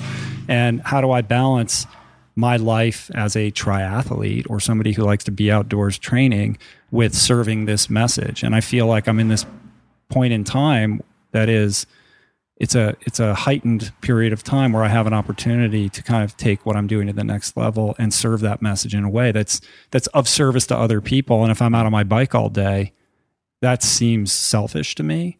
Yeah. But then what part of that is fear? You know what I mean? Like those are all important questions to ask yourself. Yeah. You know? So at Ironman Texas just a couple months ago, it was so hot and I set my handlebars too low, you know, so it drove my heart rate up. So I'm out there on the run walking and I've done so many Ironmans now that I don't really, it would have been really nice to PR. But once I realized I wasn't going to, the first thing I did was start helping other people. And then a guy on the course is like, hey, you're Brett from Zentry, you know? Right. And so he started asking me questions about, you know, what to do here and there and whatever. And I said, yeah, do this and do that. And then I started helping people. And it was really hot, so people passing out and stuff. So I'd go off the course to go get paramedics, bring them back over to this lady, you know, 100 yards back that had passed out, you know, and or was throwing up. And so, and I'm like, man, you know, this is pretty cool helping people out. You know, I'm going to finish in time. And so I'll try to go as fast as I can. But yeah, like another way to look at racing, like you showing up at a race is like, you don't have to be there to compete. You're there. One way to look at it is motivation and like inspiration to people that are all, you know, racing. They're racing. They're at the point in their life where they need to race. And then you can just be there to help them out and to be there as moral support. Yeah, and you're the catalyst that brought them out of the house to sign up, maybe. Yeah. No, I mean, I'm definitely going to get back into it in the next year. Well, but then that lady or whatever that was on Twitter that said, you need to race, you're afraid. It was like and then when she did that, it made me, you know, think again, because I'd already kind of realized it, but it made me see it again the way that what I had said to you, not through Twitter, but just in an email, just offhanded, you know, hey, I think you ought to race again. I'm like, well, those are two very different tones. Well, you know, yeah, but I was like, this is people's. If other people don't do what they expect them to do, then your world gets turned upside down as your reality. You know, so if Rich Roll's not racing, then there's something wrong with the world. And then if what other people do, if your happiness is dependent on other people doing something, then there's something wrong, right? Oh, of course. Yeah, you know, of course. I mean, I think it's. Wayne Dyer said, "Other people's opinions of you are not your business. You know, not even your business. Yeah, not even your business. So, but still, you know, I get rattled when I get the occasional negative, you know, email or tweet or something like that. Yeah, well, it's always curious to me too. Like somebody took some time out of their day to like write a couple paragraphs to me about their negative opinion of me. You know what I mean, it's like, wow, you expended a lot of time and energy on that. Yeah. And I'm like, what is that about? I'll refund all your money you paid for the podcast. Yeah. You know. Anyway. I used to use that line a lot and people quit bugging me. Right. Yeah. I mean, how do you manage that? You don't give you don't put anything. I mean, when you put that up on Slow Twitch and you get a negative feedback, you seem to have a very healthy, you know, ability I'll just make to kind fun of deal with that. And run away. Yeah, I don't know. I just I've learned. You know, I'm turning 40 this summer. You know, and the older I get, the smarter I get about this kind of stuff. Right. About how to handle myself as a freaking adult. You know. Yeah. And I was going to mention on the show, like another thing is really important to do is to start admitting that we don't know what the hell we're doing. Do you know what you're doing? No, I don't. You know have what no I'm doing. freaking clue what you're doing, do you? Right? I don't. That's why I have guests on my show. Right. I can put it all on them. Put it all on them. Once I started admitting I have no idea what I'm doing, then everything's got a hell of a lot better. Right. And you have to get to an age where that doesn't matter anymore. That you have to put on this air. You're terrified growing up. You know, like you don't know what you're doing. What am I doing? You know, like I said, my dad, you know, as an engineer, when he did teach me stuff, which he taught me a lot, you know. But when I don't know how something works or you know, whatever, it drives me nuts. I have to figure out how everything works. Right. And so, you know, like I have to know if that piano over there, you know, I need to know how all the strings are wired. And it drives me crazy to not know how something works. So admitting, letting go, you know, and just being like, the first way to learn how something works is to admit that you don't know. And then now you got a place to start. To fill in the blanks. That's some of the most powerful lessons that I've learned in my life. And I think as men we're raised, you know, you're supposed to know things. You're supposed to be the authority. The 50s and commercials. Or just, you know, sort of ideas of masculinity are very wrapped up in authority. You know, it's masculine to be an authority and to have command over a variety of subject matters and to be able to tell people what's right from wrong and all that kind of stuff.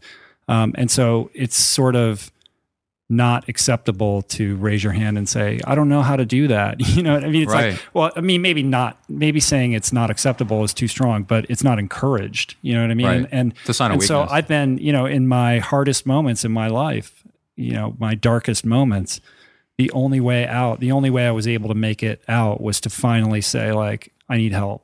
Right. And like, I don't want to ask for help. I want to solve it myself. I'm smart. I should be able to do this. I've been given the tools during my life to be able to solve problems. And here's a problem that I can't solve, and I'm afraid to ask for help, or I'm afraid to say, I don't know how to make this work. Can you please help me? It is not my instinct or my default to do that. But every time that I have done that and kind of allowed myself to be vulnerable in that regard, that's where the magic happens. That's the opportunity for growth. Right. Right. So not knowing how to get out to your house out here, what do I do? I call you, right? Right. And then you have an awesome phone conversation. It's infinite. Like that's the smallest example, Mm-hmm. But like years ago, at my job, they hired a new guy to run this one division, and he was from the Army, and he said, I'm gonna tell you right now, I have no idea what I'm doing. And I thought, that's awesome. He has no idea. This is before I kind of figured this out myself. Yeah. And just immediately I was like, this guy's taking charge in a different way. He's admitting that he had no idea what he's doing, and he's going to be asking all of us, for help. Right. And that takes some guts. Yeah, it does, because he's supposed to be the guy who's going to come in and say, I know how to do this job. Right. And instill, that's the way you instill confidence. And yet he's instilling confidence, and he's instilling trust and trust. Trust. with the people beneath him And years later, after, rounds of layoffs as the company, grows and shrinks and stuff, he's still there. Oh yeah. Yeah, because people, they know that they can trust him. Mm-hmm. And he went out and found out what he needed to know fast because he asked. Right. Yeah. All right. Well, talking about stuff we don't know anything about, I got to ask you what's going on with your nutrition these days. Let's see. Well, let's do a timeline here. Yeah. He'll be vegan tomorrow. Yeah. And then he'll be back eating nothing but pork ribs. Heavily influenced. He's bouncing. and then he's bouncing back between my school of thought and Vinny's school of thought, which actually are only. Closer than very close, because I've been on both sides. Don't realize it's extremely close. Very, very close. There is nothing better for you than real food. And on Vinny's show, I was saying what being vegan taught me was to drop the fear of veggies. Mm-hmm. And it got me, because all I was eating was veggies, it got me eating tons and tons of veggies. Right. And learned to love them. It's scary. It's scary at first. But except for like having cereal for breakfast, there's so much of America and around the world that has meat with every meal. Mm-hmm. So there's a fear of just going without meat at lunch. Yeah. You'll see some people like there's no, oh my God, there was no meat on my dinner plate. That's really weird. Right. And I was telling Vinny, make it through the night. I was telling Vinny, I can go vegan for days and days and days. It doesn't bother me one bit. Mm-hmm. And it's actually, I like it, that I can do that. It's really nice. So I went, it's been like 2 years ago or 3 years ago. I went raw vegan for a while because I got sucked into all that. Right. Who influenced you? That wasn't me. No. It was that crazy guy on YouTube. Oh, the life regenerator. Yeah, he's an interview on one of my shows. I know you interviewed him. Yeah. So, and for people that don't know, this is a guy with a YouTube channel, and he's basically he puts up tons and tons of videos, and they're all he's got crazy good energy. He would turn on the Vitamix blender and make a smoothie outside of his RV. He's standing in front of his RV in some campground. No, it was a nudist colony for a while, and a naked guy would roll by on his golf cart and be like, "Hey, what's up?" I could see why you were so influenced by him to adopt this lifestyle. Good role model, right? yeah. Like, what was going on that you were finding this so attractive? So what I found eating that way was the volume of fiber was just so much that with raw vegan, right? That as an endurance athlete, I don't know any other lifestyle lately since I've been trying to eat a whole lot healthier. So as an endurance athlete, like you can't that amount of fiber like really locks you down. Right. It takes up space in your stomach for other calories, and you need a lot of calories training. And as you and I've talked about, not as much calories as once you do it for a while. The volume of calories really isn't what people think it is. As your body gets more efficient. Mm-hmm. But so I was struggling with that. And then there is, I think, in the past, well, it depends on who I've been hanging out with, I guess. It might be influencing my viewpoint on it. But, the stupid question, like, where do you get your protein? Which I thought was hilarious when you had that guy on. What he asked you about. Which guy? Just another, just awesome nutrition guy. And he was interviewing you Who's the guy from Australia that was the host? Osher? Yeah, it's like my first question for you, where do you get your protein? Right, you two just died laughing. So, but honestly, you do need protein. So I didn't know anything about like, where, peanut butter or like black beans, and all kinds of stuff like that. I was just dumb about it. And so, I was raw vegan and vegan for like a year and change and got lean, but I was like, and I had some of my best race results ever doing that and felt fantastic. My vision got more clear. People say that a lot, like, I can see better. Yeah. Yeah, it was really weird. And I know for a fact because I went to the eye doctor and he said, your vision's gotten better. Yeah, it's not me just making that up, So but I think the amount of fiber and not quite enough protein was leading me to have not enough energy, right? And it's no fault of a vegan diet by any means. And so then, of course, what do? You start eat that ham sandwich. The other, right, yeah. So, but anyway, so right now I'm eating meat and some dairy or whatever, but I'm not. What I learned by being vegan taught me so much. I was able to sit there with Vinny and eat some meat on a salad, which I never would have done years ago.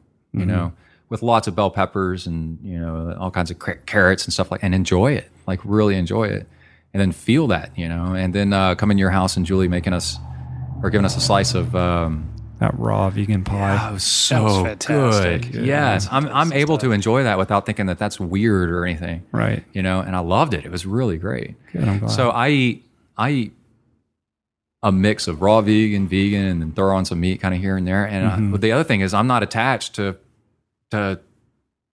eat, I don't try to identify. All that Zen training it becomes so dogmatic and if I say I'm one way, I've painted myself in a corner for the rest of my life. You're so quick to and then I'm wrong once I figure out I can't do it. Create a label around it. Yeah. And then you're backed into a corner. I'm stuck with what I'm doing. Yeah.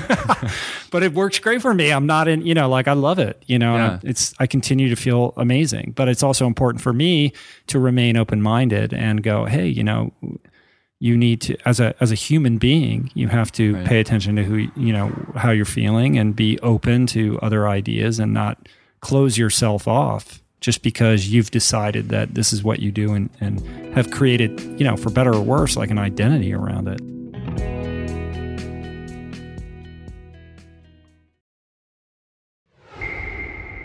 And something else I'm realizing is, the whole thing, everybody's a little bit different, right? So one diet that may work for somebody may not work for everybody else. And you can really see an example of that where people's emotional leanings, people that are mellow, people that are high strung, all this stuff, that's because of the chemicals that are in their body and they react differently to different things. There's people that are gluten intolerant. There's people that are fine with it. People that are lactose tolerant. People that are fine with it, and to, say that one thing works for everybody, really what you need to do is what's so awesome nowadays is we have, so much information about if you were to eat vegan, how to do it, in a healthy way, give it a try. It may be the best thing you've ever done for your life. Right.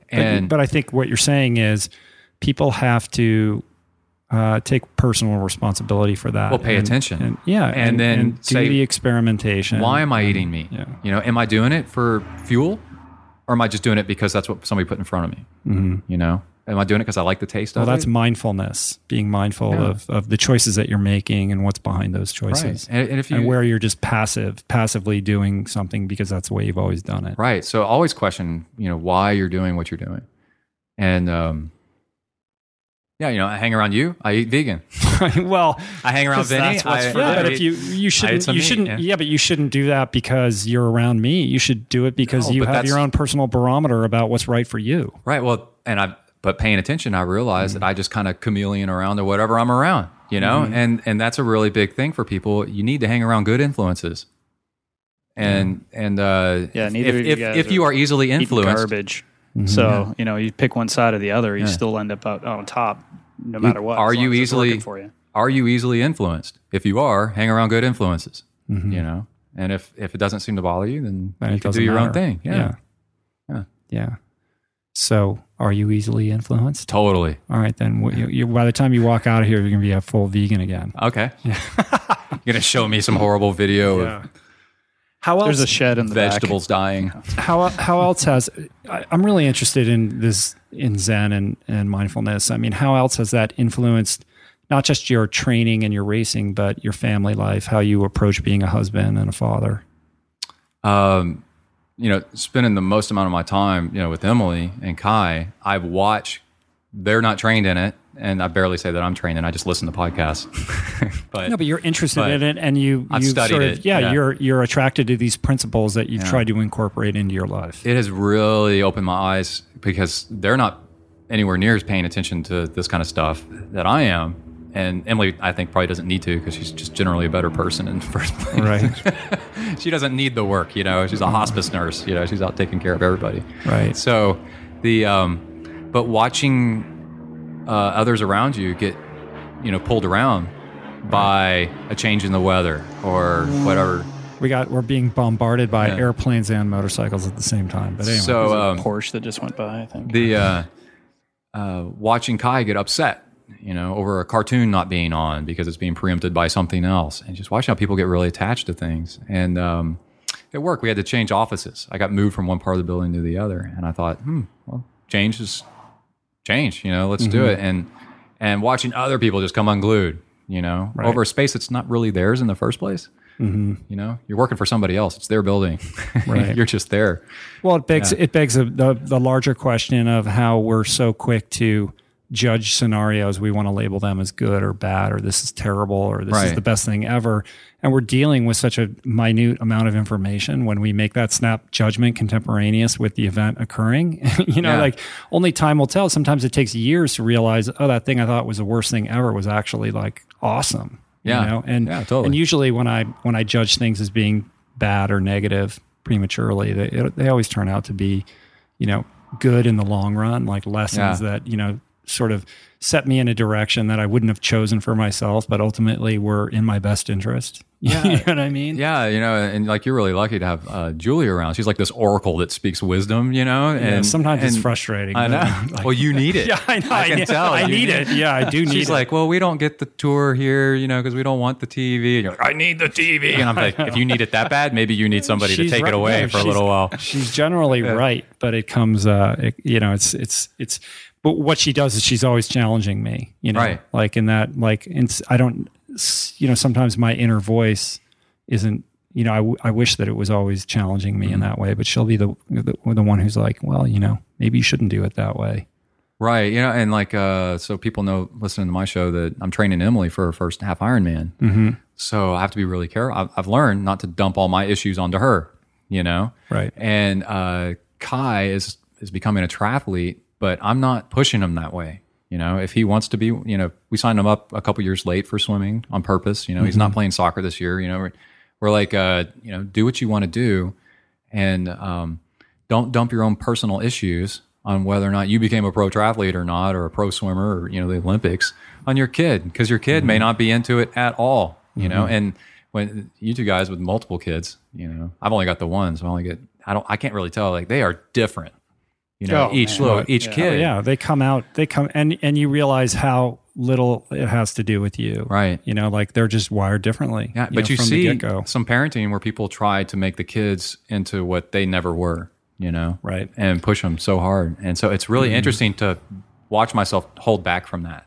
Yeah. And just let him be himself and, just work with what I got. Or what he's got. I think that's good. I think it's, as a parent, it's your job to, guide them and to expose them to lots of different things, but then it's their job to let you know what they gravitate towards. And then as a parent, it's your job to support them in the thing that they show interest in. You know what I mean? I think the greatest gift, and I didn't really have, well, I guess I did with swimming because I love that, but is to help a kid learn who he or she is and help them kind of unlock and find something they're passionate about, and then to support that. You know? Yeah. Yeah. And on the sports side of that, my parents threw me and my brother into all kinds of sports. And by the time we hit high school, we were on 3 different kinds of, sports, basketball, soccer, swimming, whatever. And then came down to picking one sport because, in high school, it starts getting to take up more of your time. So you got to pick one. Just pick the one you're best at. or the one you want to do the most. The one you want, I think, is more important. And so just did that, and then move on. And then, but then, after high school and college, it's like, well, I've done all kinds of sports. I could just do anything. It was a really good gift from my parents to put me through all kinds of different stuff. By the time I was 18, I'd done a million different kinds of sports. Right. Yeah. Cool. And what you're doing with your kids with all the music stuff's awesome. Well, that's what they love. You know what I mean? Tyler picked up a guitar when he was 6 or 7, and it was like, all right, there you go. Yeah. That's what it's going to be. You know what I mean? And so now he's 18, and we've turned our garage into a studio, and he's recording constantly. And he just went out to Nashville with his brother to record demos with Julie's brother, who's the guitarist in the Wallflowers. He's got all this studio equipment and cool stuff, and friends that sat in with them and played, and it's fun to watch. And my job is to be supportive of that, and it creates interesting scenarios as a parent, because then the fear is, oh my God, he's choosing this life as a musician. You want your kid to have choices, and you want them to have a happy life, and you want them to be safe and secure, and that's not exactly a secure path. Yeah, maybe. It's frightening. But neither's being a programmer. Right. Well, you got to realize that, up to this point, you've given them a good path to follow, and that they have to make decisions based on what you've shown them. And I will continue to, this is what, I couldn't dissuade him from his path, if I used every ounce of energy that I have. So why would I fight it? So it's like, I'm his biggest fan 100%. And Julie and I are going to do whatever we can to help them find their way in, this world that is, in peril. It's a challenging world. So, but it's cool too. It's cool that, when I was a kid, I loved swimming. That was what I loved. But that has at least I thought that had an end date on it. And then what do you do with your life? Right. And I've discovered it again later in life, and I found a way to incorporate it into my life. But what if the thing that I'd fallen in love with as a young child wasn't swimming, but was something I could pursue professionally for my whole life? Right. You know what I mean? What would your life look like if you had spent the time to kind of unlock that part of yourself and find that then, rather than graduate from college and go, I don't know what I want to do.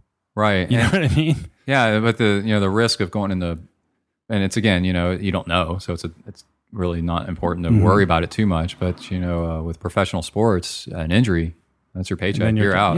And there's people that train themselves into the ground, eating disorders and all kinds of stuff, and they have to give up. And even the most successful female triathlete, so many years, and she's out. Right? Because you can burn up doing this stuff. So I don't know. There's kind of an angle where taking it as an age grouper from afar, or doing these Ultraman where there really there isn't a pro category. It's there's no such thing. Yeah, it's kind of you can come at it from a better perspective where it's not so competitive.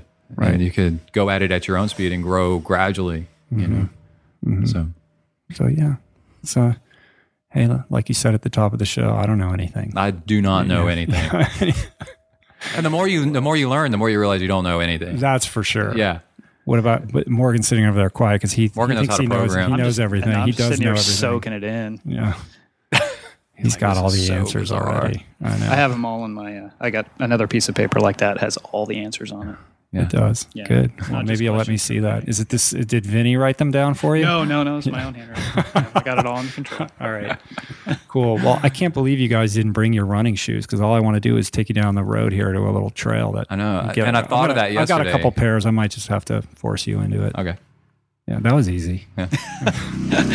I'll have to run in my I'm wearing cotton. So you guys I'm wearing cotton undershorts. Yeah. You are. Well, I got running shorts for you. Melly on the way home. So what's next? What are you getting ready for right now? You training for anything? Oh yeah, there's something really cool. The big race is the SOS Triathlon in upstate New York, New Paltz. Yeah, that's cool. Explain. Really tell people what that's all about. If I had my S together, I would have gotten it together to do that with you. You're invited. I think anytime you want to come to it. It sounds like a really fun race. One of the guys that's in the scene makes it happen. He's a huge fan of yours. Oh, cool. Yeah, you can go anytime. I bet. So I can't speak for him. But tell people what the race is. So there's this guy. Gosh, I wonder how old he is. And training for Kona years and years ago, like 20-something years ago. He used to go out his back door and do this totally trespassing, bushwhacking, crazy training day. And he would bike about 30 miles uphill. It starts off kind of rolling uphill, and then he goes up in the backyard mountain territory of this resort that's like something out of Dirty Dancing, you know? Mm-hmm. And I think it's probably what Dirty Dancing was based on, you know, that Poconos. type. Yeah, it's crazy. And so it's in the Shaolin, they say Shaolin or something like that. Shaolin you have to live there to be able to say Shaolin it. monks? Yeah, the Shaolin monks and Shaolin monks.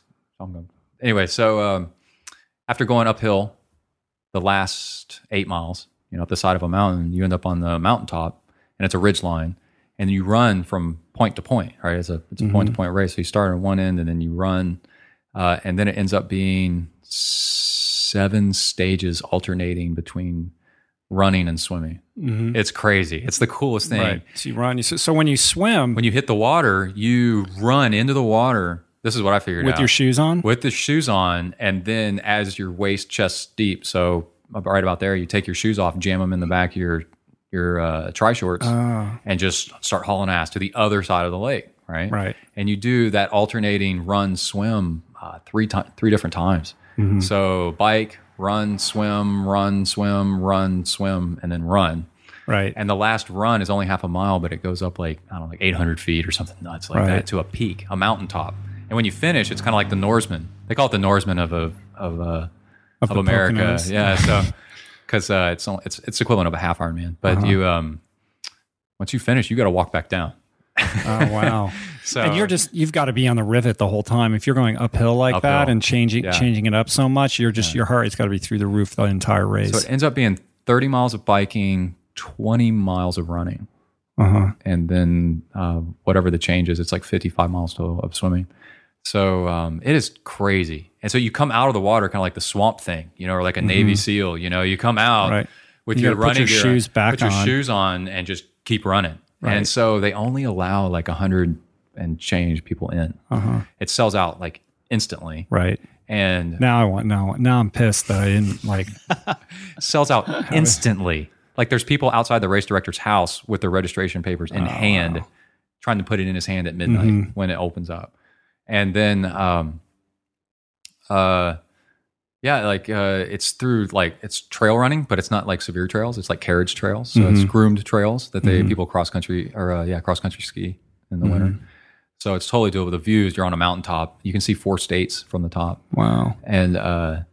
And then it's really homegrown because it's all based around this one guy's training day for Kona, you know, forever ago. That's cool. I love that, man. I like because it has a story to it. Oh, it's awesome. It's the most amazing. And I like races where the terrain dictates the distances. Like we're going to have an Ironman or a half Ironman in this city, and then you have the distances are preset. And you're trying to lay that on top of a topography, but you know, let the topography tell you what the race is. You know, right? And that's kind of how Ultraman started. I love how each swim starts off. You know, you're running through woods, so you can't really see very far, but you start noticing that you're going downhill, and then through the trees, you start to see a little bit of blue, right?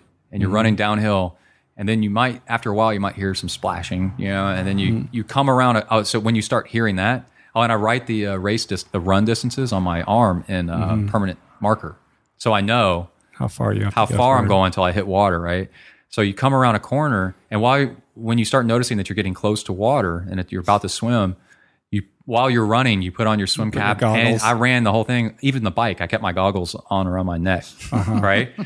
And then you just run, just storming into the water. It's the craziest thing. That's awesome. Yeah. And coming out, it's the same. You got to carry your water. You got to carry your shoes with you the whole way. Yeah. The only other race I've heard of that sounds anything similar to that is the race I think it's in Sweden that Jonas Kolting does. He's done it a bunch of times, and you do it in pairs as a team. Oh, the swim, run. Yeah, and you just basically you're swimming across these fjords and across these islands. You got to carry your wetsuit the whole way. Yeah, you're in a wetsuit, so you kind of just pull your wetsuit down and you're running in half a wetsuit, and you put your shoes, I think, in like a plastic bag behind you and let it dangle. This race is so authentic that he was trespassing and doing this. That one of the swims, you come around the corner and you go running through this very narrow trail. It's like the only section that has a narrow trail. Some guy's private property. And there's a split rail fence that you have to either go over or under because they've never moved the fence. Oh, right. Yeah, it's a real split rail fence, and you go over it, and it's like a 10-foot drop right into the water. Right. Oh, there. Wow. Yeah. Cool. So when is that? Early September. So I'm doing a sprint triathlon in my hometown, just a sprint. next weekend. And it's just on campus at Texas A&M. Yeah. And then that's just for fun. And then this one, the SOS, and then the Iron Baby in the fall. But I wanted to, maybe not here, but start peppering you for ideas about doing either an Ultra Baby, right? Where we do. I know you guys have talked about like maybe doing one in California. Yeah, like a self-supported Ultraman, right? And then maybe do it like because it sounds doable, but we don't know what we're doing. Right, first person to admit. And but I know a couple. Yeah, I know a couple of people that might have done something like that. Well, also, I think it would be cool to do it like we were talking about, like let the lay of the land tell you what the distances are, the stages are, and if you could do it like from LA to San Francisco, like that's about the distance, isn't it? I mean, how many miles? It's 320 miles, something like that. I mean, it's about right? Like do it where it's a point to point and it's like an adventure. You know what I mean? You hear about all these crazy super ultra endurance things like the Deca Ironman and the doing. I don't know. Yeah, I don't know. These crazy super. Yeah, and they're going around like a half-mile loop just for like the whole thing for like days and days and days and days. And I'm like, it sounds like basically sounds like a bullet train to the mental institution. Yeah. If you're an outdoorsy person, that doesn't really work for you. Right. Yeah. So I mean, we were talking about Morgan and I just never got our act together, but we were going to do come here and swim somewhere. We joked about swimming in your pool. Yeah. 6 miles. You got to swim in the ocean, man. Right. Yeah. Well, and then doing the swim and then biking biking from LA to San Diego, like a longer route. Right. Take it out in the mountains or something. And then running around San Diego for a double marathon and then calling it the Ultra Baby or something like that. So I don't know. Yeah. But Morgan's going to do it. Right. Now you're going to be, after saying it publicly on the podcast. Oh, it's definitely, we're going to do it at some point. So. We're trying to figure out how. And so this Ultraman Florida came up. And Emily wants to take Kai to Disneyland before he gets too old. Right. Disney World. So, so might go do that, but I don't really know. Then I'm all in on that, But then I'm driving across the country and paying a big entry fee to go do a race when I could do it myself. Right.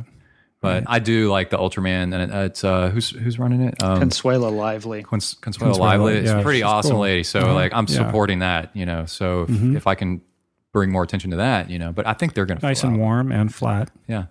Yeah. It won't sell out in minutes or hours. I would imagine it'll eventually sell out. When is that one? They do it in like February. Yeah, that's what I thought. Early part of the year. Last I looked. Yeah. What about you, Morgan? So I've got a 10-mile swim in late September. I did it last year coming off of Tahoe. It was a lot of fun. And then signed up for the Oceanside half Ironman again. Right. I decided I'm done finishing. I wanted to actually show up and try and hurt my age. So you're going to be spending a lot of time on the trainer during the winter. It's a good example of somebody that's decided they want to race, Right. Yeah, and needs to race to up their game a little bit, to challenge themselves. I've showed up. I've done a few things over the years, but not a lot. I haven't really committed to it. But I finally got to a point after last year. I sort of saw a little bit what I was capable of, and I'm like, well, why don't I just put my mind to it a little bit and see what happens? Yeah, could be awesome. Maybe not. Who knows? Yeah, we'll find out. You gotta get out of the comfort zone once in a while. So shake it up. Exactly. That goes for me too. Yeah. Yeah. What are you doing next? I don't know. You got ideas though, don't you? Well, I mean, like we were saying before, it's like I wake up every day thinking, how can I serve this message? Not like, how can I get faster as a triathlete? And that's sort of become more paramount and more important to me. And all that energy and enthusiasm that I had for pushing my body or having that kind of personal experience has been transplanted by like, how can I help the most number of people? Right. And that's been informed by a number of things. And so that's kind of where I'm at right now. And so I'm traveling a lot, I'm going to be going, like I'm going to be on the road, like September, I think I'm only here like a couple days and I'm literally in a different city and it's great. It's what I want. I want to go out. I want to see people. I want to talk to people. I want to, help people improve their lives. And that's my Ultraman now. Yeah. You know what I mean? And it's like, I do want to find time to continue to race and I love it. And that's honoring what got me to this place too. And that needs to have a place in my life. So for me, the challenge is, how do I balance all of these things? Right. You and I did Wildflower the same year. Oh, we did. Yeah. You probably finished though. I finished. Yeah. I have 2 claims to fame. Maybe I need to go back to that race first. I beat you in a half Ironman, and I beat Rich Roll at a half Ironman, and then also I did the same half Ironman in Galveston that Lance did. Oh, you did that one. My split on the last mile was faster than Lance Armstrong. Oh, it was. But yeah, he was walking and like shaking hands. Right. But I need a T-shirt that says I beat Lance Armstrong. In the last mile. And then in like fine print below in the last mile on a split. Yeah, no, I think the, like fitting with your schedule because you're always on the road and stuff and biking's kind of hard. And I know you're looking at running, that the you showing up at an ultra marathon, and just out there, they're so not competitive. Yeah, I mean, that's what I'm going to do. Like there's in August, there's the Bulldog 50K. It's right down the street here. That's where I was going to take you on. And, I thought about doing that and then I missed a bunch of training because of travel. And, it's like I'm trying to get a schedule that is functional for what I'm doing. And I'm going to go crew Badwater in 10 days or whatever. So I'll probably be all inspired after either that or I'm going to die. Yeah, you'll either be dead or ready to do it. It is so cool when I go out and do races. The number of people that say, "Hey, Brett, Zentry." What I even wrecked on the SOS last year because somebody yelled my name and I looked up and crashed. Right. So don't do that. So, the feeling that gives you that you're helping that many people, and then an ultra marathon is so low pressure. You're just out there enjoying the day anyway. You can't go harder than easy, right? Right. That I think the you being there and just enjoying yourself and having a nice day and showing that you don't have to race, that you can actually just be healthy, happy. Vegan and having a good time and what you eat, and the pace that you run and how much you trained and what you're able to do would really taking that approach is a different way of looking at it. Yeah, that's definitely out of my comfort zone. You know what I mean? Yeah, like that, not racing. That gives me anxiety just hearing you say that because the number of people that would try to run with you would be like Carnazes, the swarm of people that follows them everywhere. Well, I mean, for me, my comfort zone is doing everything I can. So when I line up on the starting line, I know that I've done absolutely everything to prepare for that race. I'm that way too. So to show up at a race half cocked, is like, that makes me, that's outside of my comfort zone. Yeah. Like that's not something I'm used to doing. You just do it like B race, C race, right. Just train and run. We'll see. All right. It's making them nervous right now. I know. I told you. I'm sweating already. It's hot enough in here. All right, man. Let's wrap this up. We've been going for a while. Cool. So, Zentry. Brett Blankner. Triathlon.com. You started this whole you started this whole podcasting thing. This whole genre. I know. Yeah. You have full credit. Thanks, man. And people, you should definitely dial him up on Twitter. He's at Zen Triathlon. And the website is zentriathlon.com. And that's where you can find the website. You can find his podcast, Zen Triathlon. Is it Zen and the Art of Triathlon? Yeah. Which is also, of course, on iTunes and anywhere else that you find just podcasts. Google it. Right. Morgan is M Christian on Twitter. Yes. I am. Yes. And Metabender. Metabender.com and also realtimeathlete.com, which is going to be a subtle rebrand for the future. I've got a couple of things going on over there that are kind of cool. A little training tool that's up there where you can virtually ride around the globe. Oh, cool. Yeah, it's kind of neat. Definitely. Project. And I wanted to give big thanks to, now I'm thinking of it, Morgan is the one that's driving me around. So I wouldn't be on these different podcasts up here in LA if it wasn't for Morgan, your posse. Chauffeuring me me around. So thanks a lot, man. On the road. Thank you, no Morgan. Problem. This is fun. Well, had you called me before Vinny, maybe I would have driven down to you. You're always on the road now. I don't know where you are. I'm going to give you a list of questions for Vinny now. Okay, I'll do that. When we're finished here. All right, I love it. I'll be right in the middle of it all. Yeah, let's go down for a little sunset run. If I can find some extra shoes for you guys, what do you think? Okay, yeah. Yeah, all right, cool. All right, thanks you guys for coming by. Awesome, man. All right. Thanks. Did we do this? Peace. We did it. You feel okay? Yeah. We did. You feel right? okay? Let's do a Mark Maron right now. It's like a recap. Feel good? Are we good? Are we good? We're good, right? I'm good. That's good. Yeah. I feel pretty good. Yeah. Anything else you want to say? No. I just had to say that. Cool. I feel good. All right. We're out of here. Peace. Plants.